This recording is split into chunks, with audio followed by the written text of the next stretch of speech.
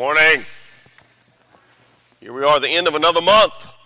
And whether, again, you're with us in person here in the building or you're worshiping with us at home, we are just thrilled we can be together again as the body of Christ. I appreciate the worship team. And I've been working with Darren a little bit on his song. He did really good. I was proud of him. Yeah. That was beautiful. All right. You take your Bibles, your devices, whatever you're using. See, if you're at home, I can't check on you, but I got my eyes on you here in the building. So turn to 1 John, the epistle in the back of the Bible. Just find your concordance in the back of the Bible, the book of concordance, and then back up, Revelation, a few books. And 1 John, the first epistle, not the Gospel of John, 1 John in the back of your Bible. If you'll notice at the top of your handout,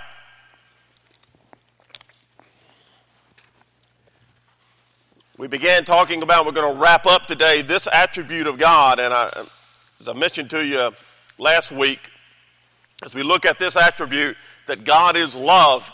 Again, the most misunderstood doctrine probably in all Scripture and most quoted, the one everyone likes to, God is love, but love is not God. We talked about that last week.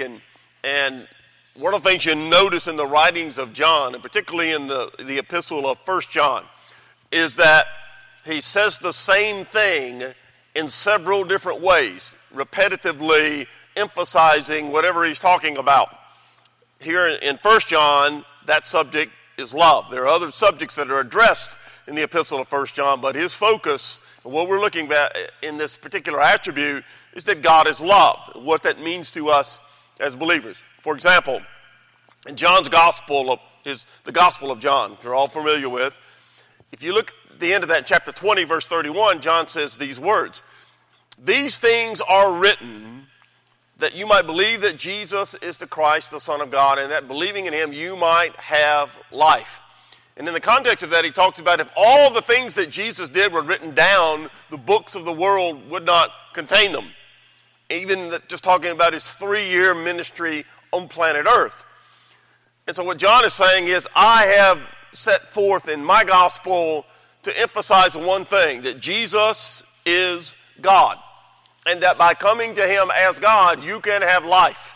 In the epistle of 1 John, its focus is for those of us who are believers, who have come to accept Christ and trust him as God and believe in him as our Savior and place our faith in him to be redeemed, to be born again. We know love. We know that God is love. Now notice on your handout the application for this. The attribute is God is love. What's the application? We are, what's the next word? Commanded to love one another. It is not a suggestion. It is not based on how you feel at the moment. We joked about it last week and it just becomes more and more understandable. Mary and I have been in the same house together for 2 months, and I go out and do some things that I have to do, but we're in the house together a lot. And we've been married almost 47 years, and we love each other. But sometimes relationships can be what? Tense. There are certain things on HGTV that I don't want to watch. And there are certain things that I might want to watch. She even asked me yesterday, she says, "Are any sports on?" So I'd watch TV, and I said, no, none. We watched the golf thing last week with Phil Mickelson and Tiger Woods, and really, we watched it together because she likes Peyton Manning, and I said, look, he's going to be playing. It's just fun to watch an amateur like me realize that Tom Brady and I hit the golf ball the same way. Until he hit that one from the fairway and it went in the hole, then I realized, no, I don't do that. I've done that maybe once in my life. And just to realize that here's the best quarterback that's ever played football in the history of the game, and he can't play golf, even though normally he's probably a better golfer. But the moment, and we sat there and watched that together and laughed, and we had a good time watching a sporting event. And the point is, we love each other, but there are times when we want to be what? In different parts of the house. Or I might want to be outside. And I know with my wife, coronavirus or anything put aside, I can always go outside and know she ain't going to be out there. And so that's good. And so I can go out there and shoot baskets in the driveway or read or work in the yard. And we get our time. Like when she's in serious house cleaning mode like she was yesterday, she prefers I be where? Outside or out of the way. So, but the point for us is when we understand this, we're going to walk through this and wrap it up today and looking at this attribute that God is love. The application for us, anytime you study Scripture, you got one goal in mind. Lord, what do you want me to do with what I've just learned? What do you want me to do? Randy, personally, to do with what I've learned from Scripture today, Father. Who is my dad? And Dad, what do you want me, your son, to do? Application is always your goal. It's never knowledge for knowledge's sake. It's never to check a mark that I've done my duty, that I've done my Bible study for the week, or I've worshiped, I've done my Christian thing. It's always to leave, not just a worship service, but time alone with the Lord in Scripture, having an action plan. So when you study this attribute of God, when we study the sovereignty of God, the action plan, and we sang about it today, and as we think about it as believers, the action plan for us with understanding the sovereignty of God is to trust Him. Knowing that we can't figure everything out, but He is in control, and He is always working good, and the righteous live by faith. We trust Him. Okay, the application for what we're looking at here is that God is love. And now we are commanded, first of all, as believers, to love one another. And then secondly, as salt and light in a culture that desperately needs to understand what real love is, which we know in Christ, to go share that. Sow those seeds. Water seeds maybe someone else has sown. And just see how you might have the opportunity to love someone that maybe is not lovely. And we talked about this last week. We're not going to go back and exegete those verses. But most importantly, in applying the fact that I know God is love and I love others, I never expect reciprocation. Now, in a marriage relationship, you're going to get it. In a parent-child relationship, you might get it. If they're teenagers, you're not going to get it. As they grow older, things change. Like when your children are small, you're like a God. And about the time they hit 12, 13, you're in the way. But what God wants us to understand is love people who are total strangers to you. Love people that you know that hate you. Choose to do what's right. That's how agape love is defined. Choosing an act of the will, volitionally, to do what's right for the other person, even if they don't reciprocate, even if they hate you, even if they do things towards you that are unlovely. You respond by loving them. Why? Because our God is love. And by nature, we are to be loving people because we are Christians. The term literally means we're little Christs. We are to show, glorify God, let people see Him. So if you look at your handout, this is what we hit last week as we get ready to wrap this up this week. Last week, we looked at number 1, God's love toward us, giving us a divine nature. We're born of God. We have a relationship with God. We know Him. The whole series, Who's Your Daddy? And then we began to talk about in number 2, God's love for us. So I want to start in verse 9 and transition into verse 10.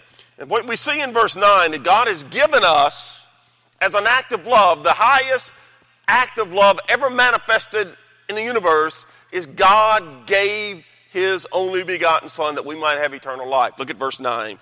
In this, chapter 4, in this the love of God was manifested toward us, or made publicly evident, that God has sent His only begotten Son into the world that we might live through Him. God gave us the capacity to have eternal life, not just heaven. And if you think Christianity is just dying and going to heaven, you don't understand Christianity and you don't understand that God is love. If all God was going to do was save us and take us to heaven, why didn't He just take us home the moment He saved us? Because He has something for us to do. It's called the Great Commission. to go into all the world and make disciples of Jesus Christ, learner followers. And by the way, the literal Greek there is not go, even though it is a commandment. The literal is as you go. I'm going to send you places, and as you go, make disciples. That's what the church age is that we currently are in, and we've been in since Jesus ascended, and we'll be in until Jesus comes back. We are in the church age. So God says to us, you are to be salt and light. You're to be that city that people are drawn to. Why? Because you know God. And you know that God is love. And you need to share that with people so they can understand life and have eternal life. So on your handout, that's what we talked about last week. God gives us eternal life through Jesus Christ, dying, going to spend eternity with God. We have that. But for him, we live for him right now because we've been given eternal life. We talked about last week, peace, hope. Now, verse 10, today, second point of that, God's love for us, to us, for us, is that he paid for our sins. So, okay, yeah, we all know Jesus died on the cross, paid for our sins. Look how it's stated in verse 10. In this is love. Not that we love God, but that he loved us. And he sent his son to be the propitiation for our sins. Second bullet point under number 2 on your handout. He paid for our sins. I know we know this. And we can all quote John 3:16. And we understand that God is love. Everybody loves to quote that. This is one of the most exciting verses in all the Bible. Notice the first 2 words. In this. You see those 2 little words? Context. What are they referring to? Look at verse 9 again. The context is, in this incredible gift of the sent one, or the Son of God, when he made his love manifest, the highest expression of love, as I mentioned a moment ago, ever in the universe. In this expression, we call it the crucifixion. At Calvary, Golgotha, when God himself took our wrath. We'll talk about that in a moment. God manifested the highest expression of love a human being will ever see. We know, and that's why the application for us is the commandment, love people. Let them see how much Jesus loved you and loves them. So notice the way verse 10 is structured. Our redemption, the price being, our sins being paid for, was initiated by God because God is love. Context. In this is love, not that we love God, but that he loved us and sent. In this is love, not that we loved God. As a matter of fact, the exact opposite is true. Romans 5 verse 8 says this, God demonstrates his own love toward us, demonstrates, makes evident his own love toward us, in that while we were still sinners, Christ died for us. Not that we loved God. Please don't miss that. We understand grace. We understand mercy. And that's exactly what it's talking about. God initiated our redemption not because we were loving him and he said, wow, they appreciate my creation. And they appreciate I created them and they appreciate all that I've given to them and they love me. No. It was initiated by God. Why? Because God is love. He showed us grace. He showed us mercy. And so he said, I love you. Despite the fact, Romans 5:8, you don't love me. You don't appreciate what I've done for you. Adam and Eve, original sin, perfect example. They didn't appreciate all that God had given to them. So instead they listened to Satan and sinned. After God had been incredibly good to them. So God, the message of verse 10 is, I'm going to pay for your sins. I'm going to initiate this. I'm going to do this for you. Why? Because I love you. Notice the verse. Not that we love God, but, favorite word in the Bible, contrast, but that he loved us. It wasn't because of our character that God loved us and sent Jesus. It was because of what? His character. He's love. And one thing I'm going to remind you over and over as we keep looking at the attributes of God. He is all of his attributes simultaneously. He is holy. He is righteous. He is fair. He is just. Next week we're going to talk about he's immutable. All of those things, transcendent, on and on and on. God's attributes, he is all of those holy at the same time. He manifests them by loving us. So he says to you here, it's not because you love me, it's because I loved you. The reason Jesus was sent was the character of God. Notice verse 10. Not that he loved us, but he sent his son because of his love for us. 2 Corinthians chapter 5, the Bible says this. We've quoted it many times in this series. God made him who knew no sin, Jesus, to be sin for us, that we might become the righteousness of God in Christ. Christ was our substitute. We could not be righteous on our own merit. We couldn't. And so God took our place. Ephesians 2. You he made alive who were dead in trespasses and sins. Now notice verse 10, the rest of it. So he sent him to do what? To be the propitiation for our sins. We've talked about this word many times over the years. The word propitiation, without going into great detail, which is hard for me not to do, the word propitiation means satisfaction of something. He is the sent one by God, because he loved us, satisfied God's demand that somebody's got to pay for sin. The wrath of God was satisfied. Justice was done. Debt was paid so that our relationship could be restored. It's a fabulous word in the original language. Propitiation in the original language is also translated mercy seat. In the Old Testament Greek translation, it's called the Septuagint. It's mercy seat, same word. Mercy seat was the lid of the Ark of the Covenant, where the blood was sprinkled on the Day of Atonement to atone for the sins of the people. See the picture? Jesus, Paul writes to the church at Corinth, is our mercy seat. His blood is sprinkled in our hearts. He shed his blood so our sins could be atoned for. You go all the way back to the Garden of Eden. When Adam and Eve sinned, the word covering, where God provided skins for them to cover their shame, the word means atonement. The message of the Bible is that God provides redemption, and by faith we trust him, and we become, as a result, the righteous. Not really good people, but those who are declared right with God because of the gift, the crucifixion, the propitiation. So the summary of God's love for us, point 2 on your handout, can be found in this verse. Titus 3. Just listen. Titus 3 verse 5 says this. Not by works of righteousness which we have done, but according to his mercy, God saved us through the washing of regeneration and renewing of the Holy Spirit, whom he poured out on us abundantly through Jesus Christ, our Savior. Back to application for a moment before we get to point 3. Look on your handout again and tell me the application of understanding and learning the attribute that God is love. We are what? Commanded to love one another. It doesn't mean love them even though you don't want to. Yes, it does mean that in a sense. But the idea is this,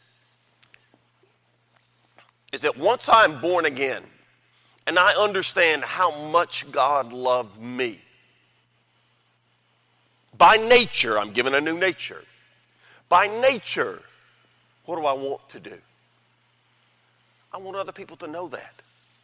I want other people to understand that kind of love. D.L. Moody, great theologian, put it this way about his life. The first impulse of a young convert is to love. Do you remember the day you were converted? Was not your heart full of sweet peace and love? I remember the morning I came out of my room after I had first trusted Christ. I thought the old sun shone in a good deal brighter than it ever had before. I thought that the sun was just smiling upon me. I walked out upon Boston Common and heard the birds in the trees, and I thought they were all singing a song for me. Do you know I fell in love with the birds? I never cared for them before, and now it seemed to me that I was in love with all creation. I had not a bitter feeling against any man, and I was ready to take all men to my heart. If a man has not the love of God shed abroad in his heart, he's never been regenerated. Now, end quote. On a personal note, I'm not D.L. Moody, but I really understand what I just read to you. I still remember April 19th, 1970, sitting in that little room at Poplar and Kirby Parkway and Central Cumberland Presbyterian Church, and a guy sitting down with me and my two best friends and introducing us to Jesus Christ and us trusting Christ as our Savior. And I remember what a radical change it was for me and how I just wanted to tell people about it. Now, I realize I have a goofy personality and I love to talk to people, but I wanted people that I knew to understand that God loved them, because I finally, for the first time, understood it. And even now, 50 years later, some of these things that Moody's talking about, and sometimes I think it's just because I'm becoming an old man, or maybe I'm not becoming, maybe I am. Well, last night, I'm sitting out in my driveway. I've been shooting basketball a little while, and it's dusk, and I just look up in the sky again. I can see the moon. And I love to think about, I can hear birds and the cicadas, and it always brings me back to Scripture, and God said these are all a reminder that I'm here, and I'm not going anywhere, and I love you. As difficult as your moment might be, I'm here, I'm not going anywhere, and I love you. And I think Moody hit the nail on the head, is that the first impulse of a young convert is to love. You want other people to meet Jesus, to understand redemption, to know that God is love, what that really means. What it really means.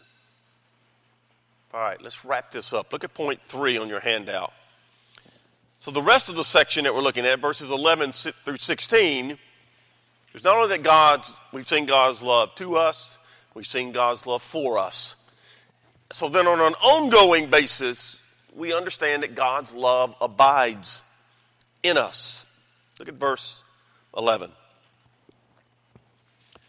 Beloved, if God so loved us, and by the way, the understanding here in the original language is because or since God so loved us, we also ought to love one another. What you're going to see in verses 11 through 16 is the Trinity, the Father, the Son, the Holy Spirit, how they're at work in our lives as the beloved. Verse 11, children of God, beloved. But also you need to see what our response should be. Our response to that kind of love.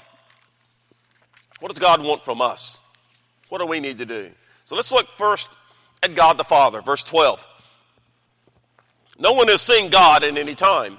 If we love one another, as we are commanded to do, implied in the text context, God abides in us, and his love has been perfected in us. Back to verse 11. If God so loved us, or since he has, we also ought to love one another. Without belaboring the point again, this is our moral obligation. Why? Because, number one, it's been commanded to us by Jesus Christ, our Savior, our Lord. But also it's who we are. We are Christians. Christians love each other, and the world is to be drawn to that. Jesus made it clear that they will know you're my disciples if you have love for one another. Genuine agape love. Not reciprocal, even though it is reciprocal in many cases. But unconditional, sacrificial, servant love for each other because of who we are. It's our moral obligation. It's our reasonable response. If God loved us so much, we ought to love one another. I love, every time I think about this, I think about that incredible passage in Romans 12.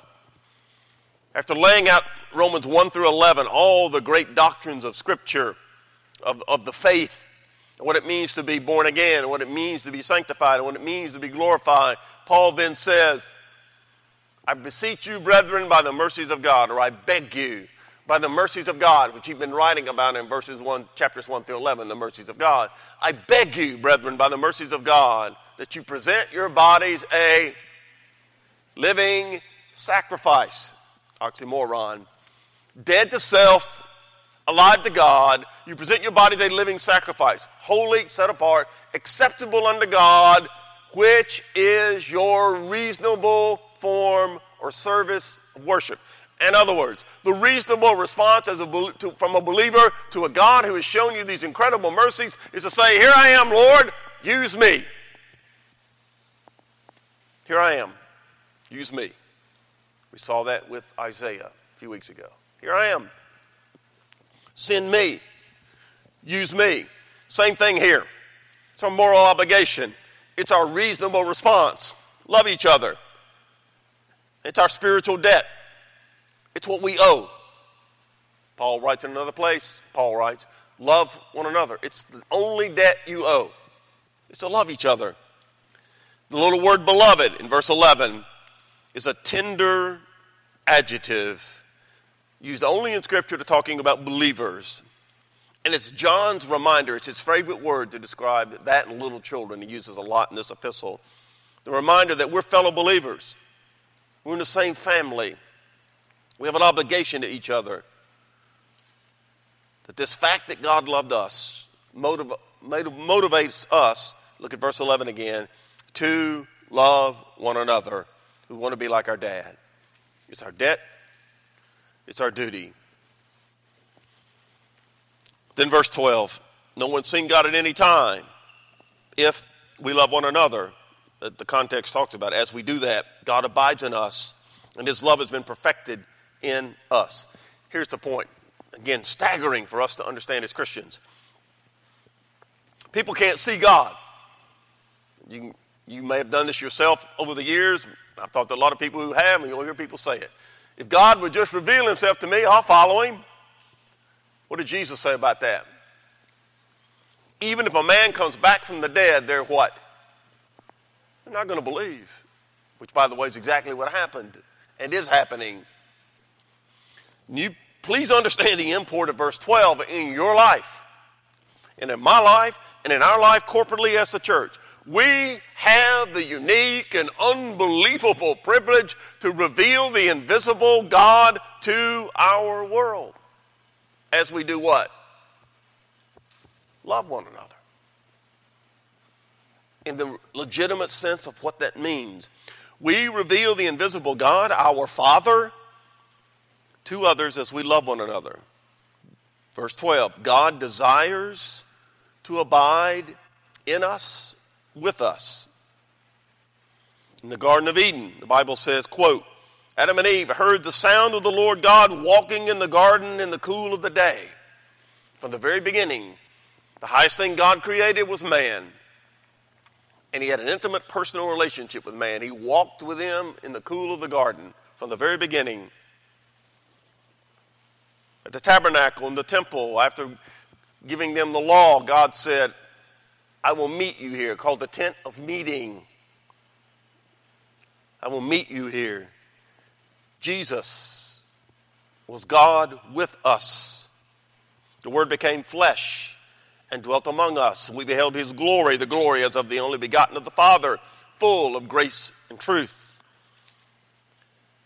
We, the church, today, Paul writes, 1 Corinthians, do you not know your body is the temple of the Holy Spirit who is in you, whom you have from God, and you are not your own. We belong to God. We are his. He bought us with a price. So look again at verse 12. No one's seen God at any time. If we love one another, God abides in us. That word abide or some form of it is used 6 times in 5 verses here. 6 times. Very important. And it simply means to remain in oneness with someone. Spiritual oneness. In other words, that there are no barriers between me and God. The only barriers that can be created between me and God are created by whom? Me. Because God is love, and he never changes. We'll talk about that next week. He's the same yesterday, today, and forever. He never changes. So if something's changed, whose fault is it? That'd be me. That would be me. Go back to the Garden of Eden one more time. God had placed them there, given them the one restriction. He was showing up every day, walking with them in the cool of the garden, and then one day he shows up, and who's not there? They are. He showed up. Where were they? They were hiding. They didn't want to see God. Have you ever felt like the last person you'd like to encounter at this moment is God? Because of something you just did or thinking about doing? Yeah. I know I have. I know I do. Yet God constantly reminds us in Scripture, I love you. I know you're a knucklehead. I still love you. Knucklehead's a Hebrew. I still love you. I'm not going anywhere. I'm here. Crawl up in my arms, trust me, and then do what's right. Do what you know you're supposed to do. I'm going to be with you. And when you fail, I'm going to be with you then. I'm going to carry you. I'm going to be waiting for you on the other side. I'm omnipresent. And I'm also omniscient. So you're not hiding anything. Let's make this relationship work. Grow. Deepen it. So you can be everything I created you to be. John 14, Jesus said in the upper room discourse, said this.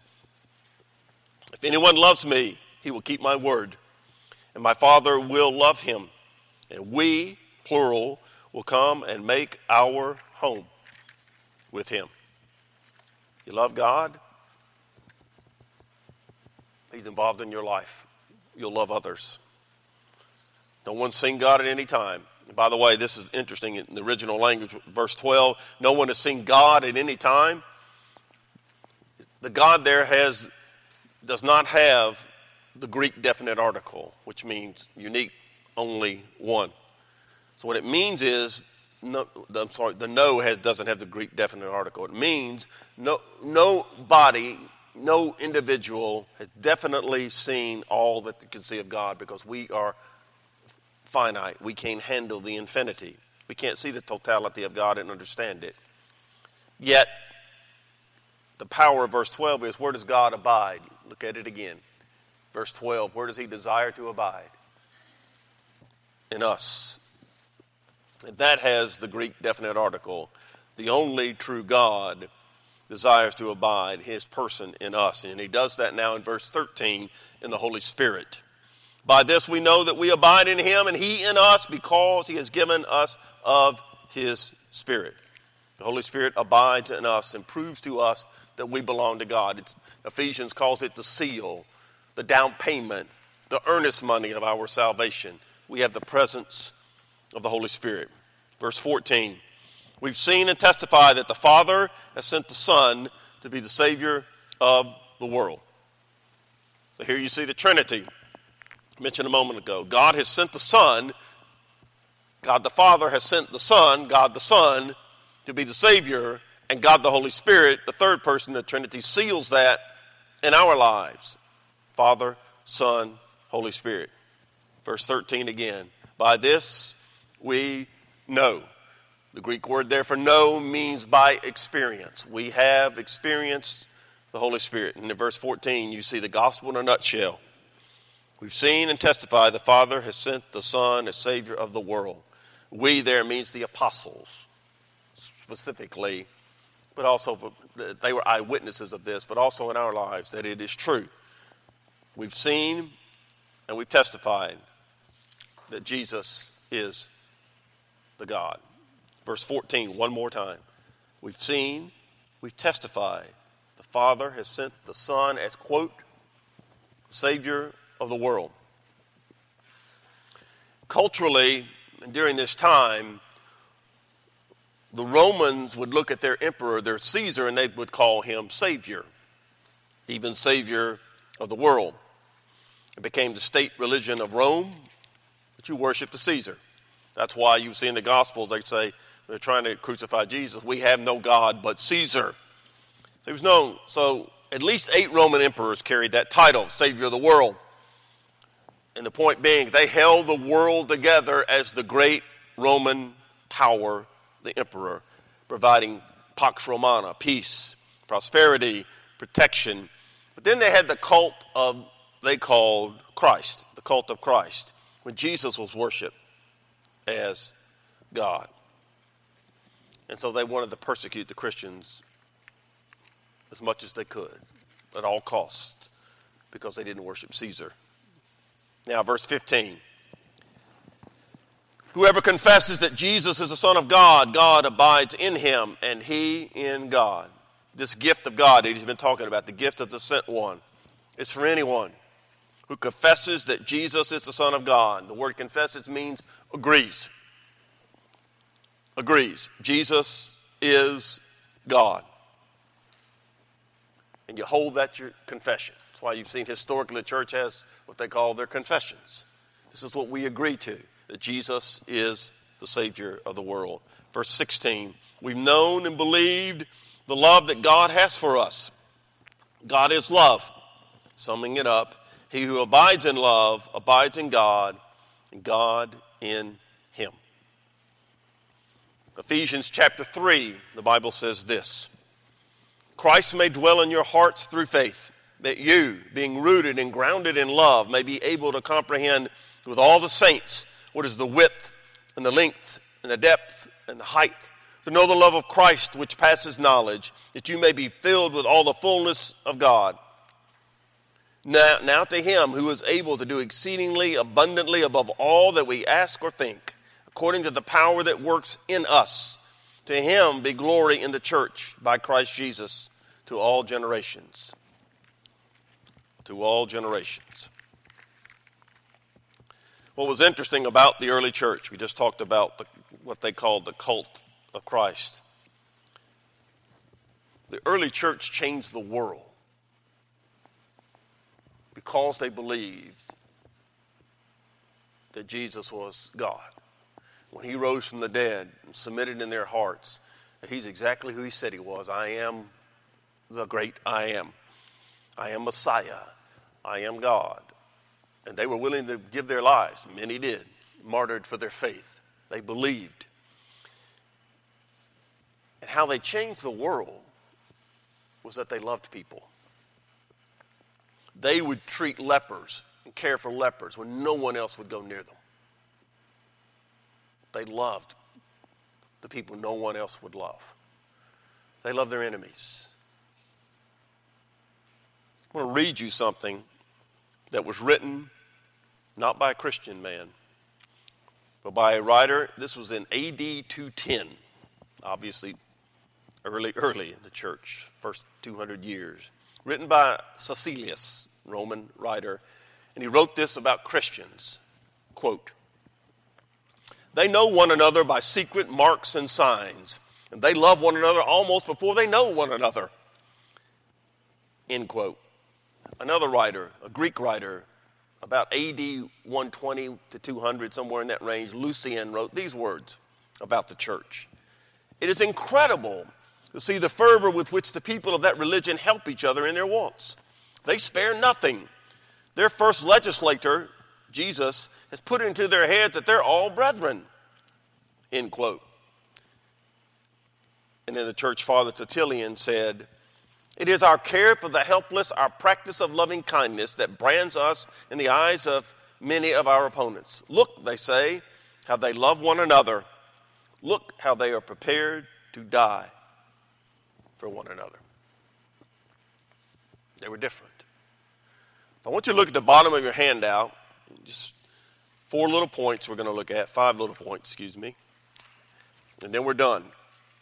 To sum up, this incredible attribute that God is love. Point number 1. It's incomprehensible. Romans chapter 8, the Bible says, I am persuaded that neither death, nor life, angels, nor principalities, nor powers, nor things present, nor things to come, height, depth, any other created thing will be able to separate us from the love of God which is in Christ Jesus our Lord. He leaves out nothing. And the point is, nothing can separate us from that love. And it carries you through this life, into the next life, and for all eternity. Because God is love. It's incomprehensible from a finite human mind. We do the best we can, but you know how we manifest it? Is we love each other and we love other people. Second, it's eternal. We've talked about it a lot, but Jeremiah 31:3 says, "The Lord has appeared of old to me, saying, yes, I've loved you with an everlasting love." Everlasting. Not temporal, not just for a while, permanently. It's an unselfish love. It's one of my favorite passages in all the Bible. It's certainly one of my favorite books is Philippians. In Philippians 2, talking about an unselfish love, Paul writes this, talking about Jesus. "Being in the form of God, did not consider it robbery to be equal with God. He made himself," choice, no reputation, "taking the form of a bondservant and coming in the likeness of men. And being found in appearance as a man, he humbled himself and he became obedient to the point of death, even the death of the cross. Therefore, God also has highly exalted him and given him the name which is above every name, that at the name of Jesus every knee should bow, those in heaven, those on earth, those under the earth." Again, leaving out no being. All beings will bow before Jesus, bow the knee. He chose to love us, unselfish. It's also unmerited, Ephesians 2, passage you know well. Unmerited. "For by grace you've been saved through faith, that not of yourselves. It's the gift of God, not of works, lest anyone should boast." As someone has rightly said, at the foot of the cross, we're all equal. And finally, it's unconditional. Revelation 1, "From Jesus Christ, the faithful witness, the firstborn from the dead, and the ruler over the kings of the earth, to him who loved us and washed us from our sins in his own blood." He loved us. We mentioned a great passage, 1 Corinthians 13 last week, "Love is patient, love is kind." At the end of that chapter it says, "Now abide these three, faith, hope, love." But the greatest of these is love. We have faith, which carries us. We have hope. We know our future. We share our faith and our hope with other people by loving them. I'm going to read you this true story, and then we're going to be done. During the Korean War, there was a young officer, communist. He ordered a Christian man, civilian, to be executed. He learned that his prisoner was in charge of an orphanage that was doing much good in caring for small children. He decided he would spare the Christian's life and kill his son instead. The 19-year-old boy was shot in the presence of his father. Later, when the tide of events had changed and this same officer, the communist, was captured, who had executed the son, he was captured, he was tried, and he was condemned to death for war crimes. But before the sentence could be carried out, the Christian father pleaded for the life of this communist who had killed his son. He admitted that if justice were followed, this man should be executed. But since he was so young and blindly idealistic, he probably thought that his actions were right. Quote from the Christian, give him to me. I'll teach him about the Savior." They granted the request. That father took the murderer of his son into his own home. And as a result, that communist who had murdered his son got saved and became a Christian pastor. Now, could I do that? Probably not. Should I do that? Yes. We may not ever be faced with anything that dramatic, but there are people that you can love who don't expect it. And I've had some experience with that. And they don't even know. They're like, well, why are you doing this? What a great opportunity simply to say, because Jesus loves you and I love you. God is love. We are commanded to love one another. Would you bow your heads, please? Lord, as we wrap up our time together, thinking about this amazing attribute that you are love, and you command us to love as we have been loved, to forgive as we've been forgiven. We're just simply grateful, Father, for Jesus Christ. So I pray for all of us as Christians, those born again, that we would understand the way we manifest our faith and our hope is by loving other people. That attribute is so essential that we understand you are love. What does that mean? Give us chances, Father, to tell people God loves them and what that really means. Not what they think, what it really means. God loves you and gave himself for you. We commit this time to you, Lord, in Jesus' name. Amen. If you're here in the building, please stand. And at home, you're welcome to stand if you want to, as the worship team leads us.